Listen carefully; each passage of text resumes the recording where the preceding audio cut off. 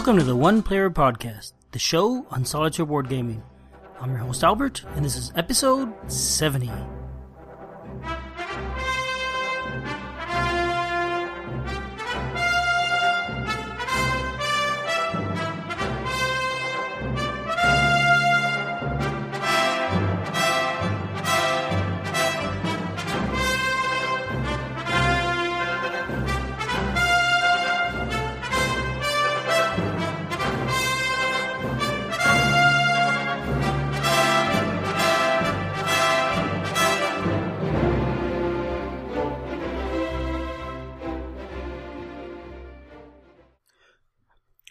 Welcome to the last episode of the year. Well, what's likely the last episode of the year. It's the midst of the holidays. I think there's about, 10 days left to the new year.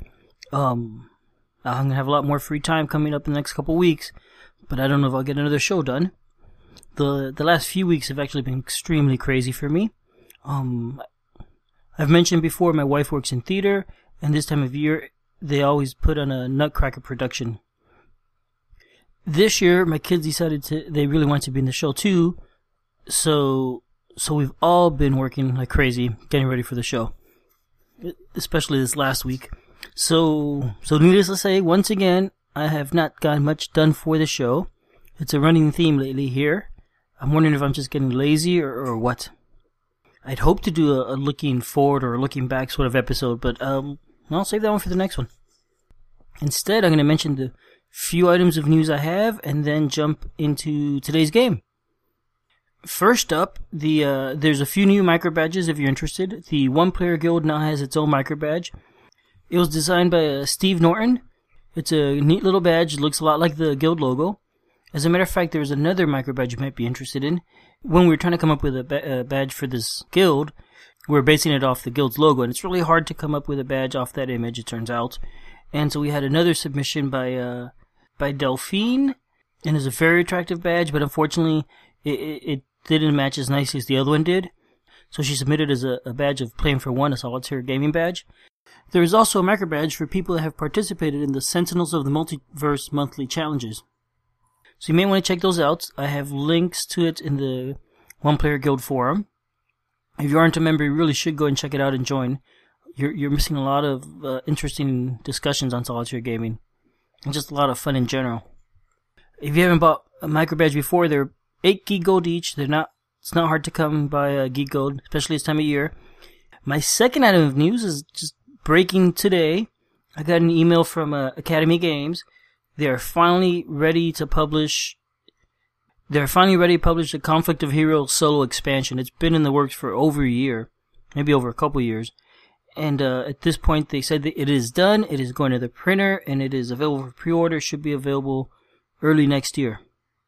Now, this requires the game Conflict of Heroes Awakening the Bear. It is not a solo game, though it does include rules for playing it solo. Those rules are basically having control both sides, and that sort of solo playing. This expansion, actually, you're playing one side, and the AI is playing the other side. You could pre-order for $35 plus $10 shipping if you're in the US. I believe the retail price is going to be $45. I'm not sure, though.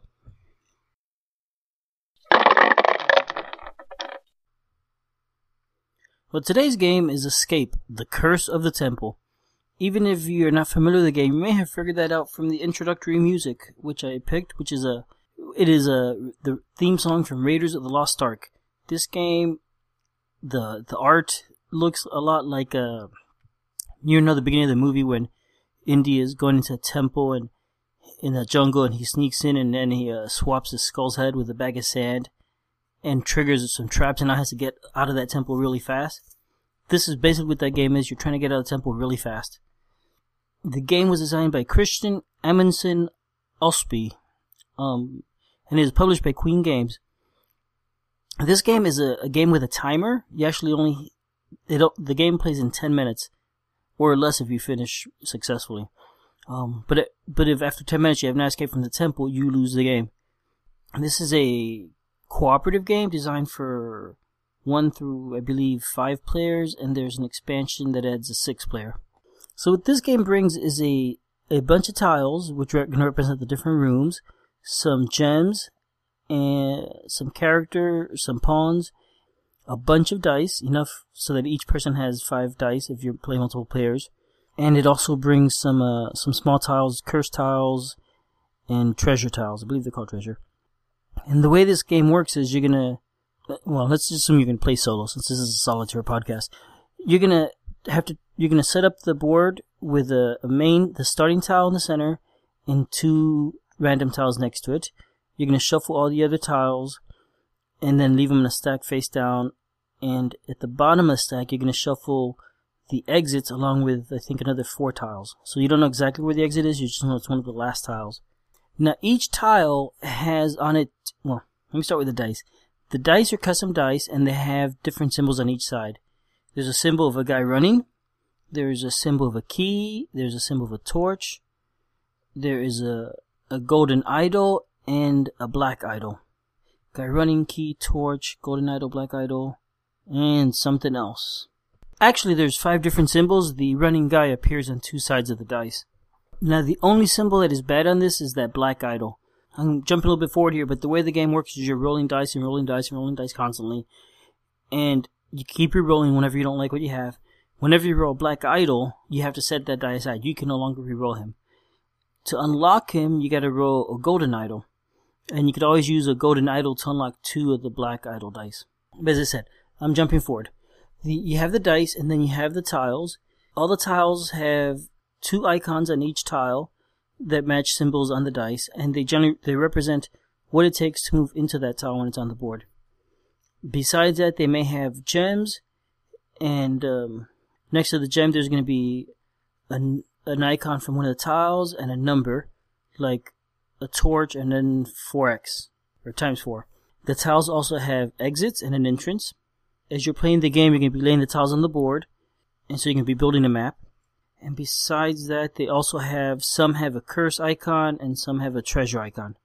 There's also the starting tile and the exit tile that look gray. The rest are a yellowish sandstone kind of color.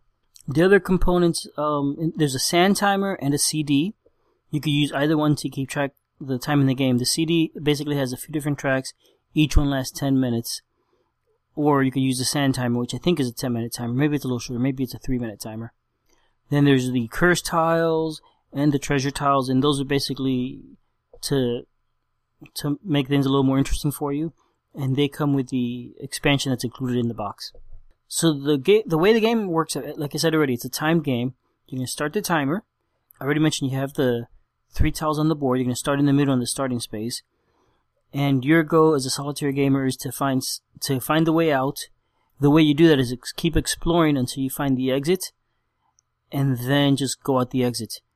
Now, it's not quite that simple. When you go out the exit, you have to roll a number of keys.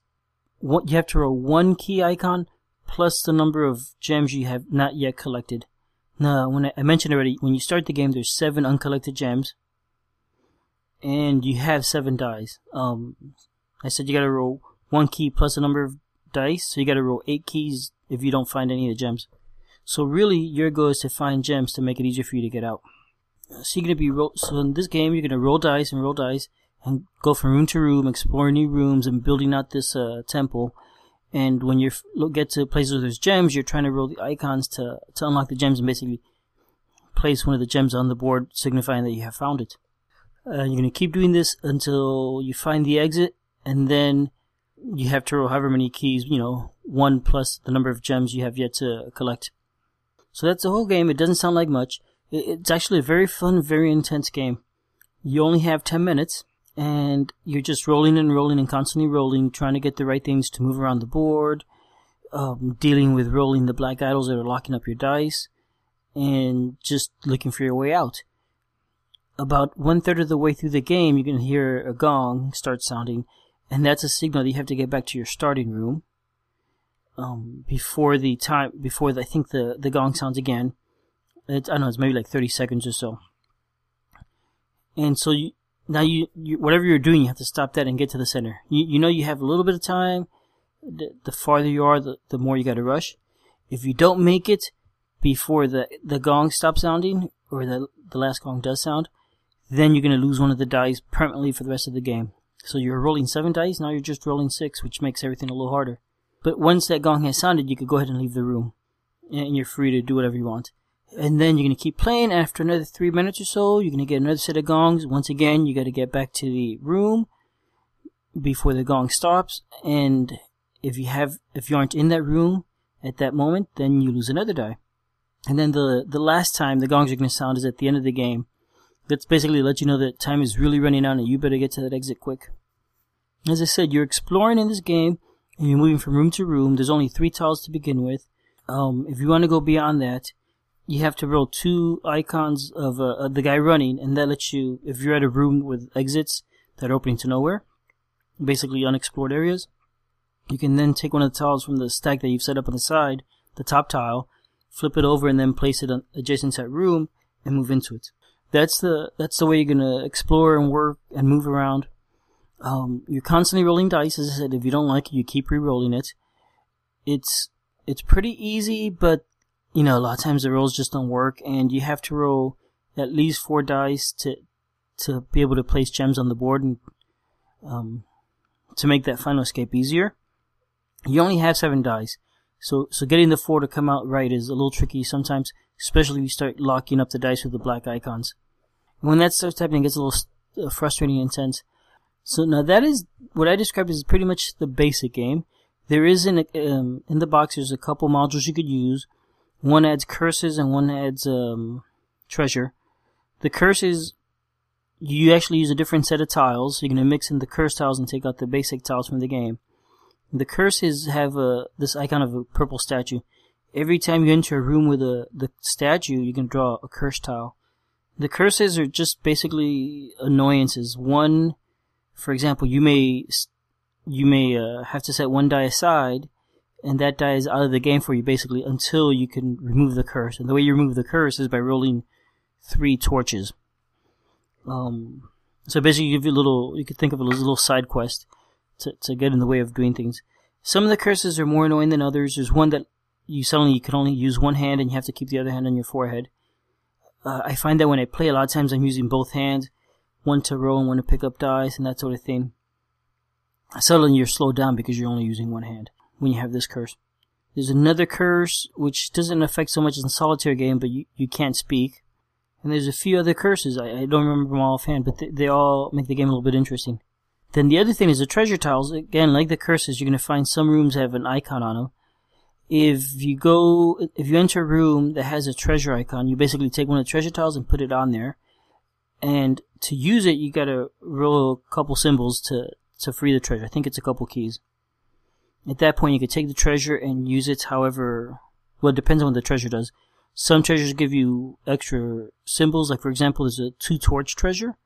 You could just use it as if it's 2 extra torch icons that you've rolled. Effectively giving you 9 dice. There's one that's maybe keys, and there's different things. There's some to remove curses for you. Now, these 2 different modules or expansions really add a lot more complexity to the game, and they make it more interesting. But besides that, there's more. There's a couple different expansions out that you could buy, and there's a few small mini expansions that you could get through BGG Marketplace. And I know there's some other expansions and mini expansions in the works. They did a Kickstarter for this game recently to re-release the game, and they added more expansions and mini expansions. Those are not available yet. I'm not sure when they will be available. The 2 expansions, one of them adds more room tiles and more treasure and more curses. The first expansion is called Illusions. Each of these expansions brings individual modules you could mix in any way you want. The illusion one has these illusion chambers that basically every time the gong sounds, you go back to the center, any illusion chambers that are on the board go away, which could do things like lock off sections of the board that maybe you hadn't been to before, that sort of thing, or if one player was unlucky enough not to make it back, they could get stuck in that area. There's also some special chambers. There's some chambers that are now split, where you place a chamber, but now there's another side that you can't get to right away. They gotta find some other way to it, and that is generally where the gems go. There's another one where you gotta have 2 players, or basically each person has to be in the corresponding chamber in a different room. So it wouldn't apply so much to solitaire. There's a treasure chamber tile that has a chalice in it, and the expansion actually brings a little plastic chalice. If you use that one, then you actually got to get the chalice out to win the game. So that's an extra goal you got to accomplish. The other expansion is called Quest, and the main thing it adds is player characters. In the base game, all the characters are the same, you're just a different color, but now you add characters with different abilities. It also adds a couple different room tiles and a ghost. There's another module that's a ghost. So, and again, this does have more curses and treasures. So, all these different expansions basically add more variety to the game and make it more interesting. Now, I will say, I haven't added in all the expansions yet. I find that every time I go back to play, I want to just play the basic game and get a little bit familiar with it because I haven't played it that regularly. So I think the different expansions are more useful if you're going to play more often. I have found the game pretty satisfying without the expansions as an infrequent player. It's a pretty simple, very straightforward game. It's fun to play. It always plays quickly, which is really nice. The game is very tense. It starts, you're rolling, you're trying to move fast, but especially if you use the CD, the music was designed to get more tense as time progresses, and towards the end of the game, it's getting really tense. So by the time you're done, you really got your heart racing a little faster than when you started. And actually, as a multiplayer game, it's a lot of fun because, everybody starts getting excited and tense, and you're asking people for help, and there's just a lot of excitement going on in the game. So it's a pretty neat experience. I mean, it's a very simple game. There's not a lot of depth to it or strategy of any kind. It's really just rolling dice and having fun trying to move fast and act fast. It's a game I really enjoy. I received this as a present from the Secret Soloist last year. I'm very grateful for that. I've gotten to play it a lot, especially with my son who really likes it. My daughter doesn't like it so much. The music is a little too scary for her, surprisingly. She'll play it okay if we use a sand timer, but she doesn't like using the music. But generally, it's not her favorite game. Okay, so that is Escape. I'm not gonna say a whole lot more. It's a fun game. I enjoyed it a lot. It's very light, very simple, but very tense experience. Well, that's the end of today's episode. If you'd like to contact me, you can find me as Fractaloon on BoardGameGeek, or you can email me at oneplayeralbert@gmail.com. You can also post comments on the Podcast Geek list on BoardGameGeek, or come visit the One Player Guild on BoardGameGeek for comments and discussion and whatnot. The intro music is copyright Angus and is protected under a Creative Commons license and can be found at jamendo.com. The show is published under Creative Commons non-commercial share-alike license. Thanks for listening.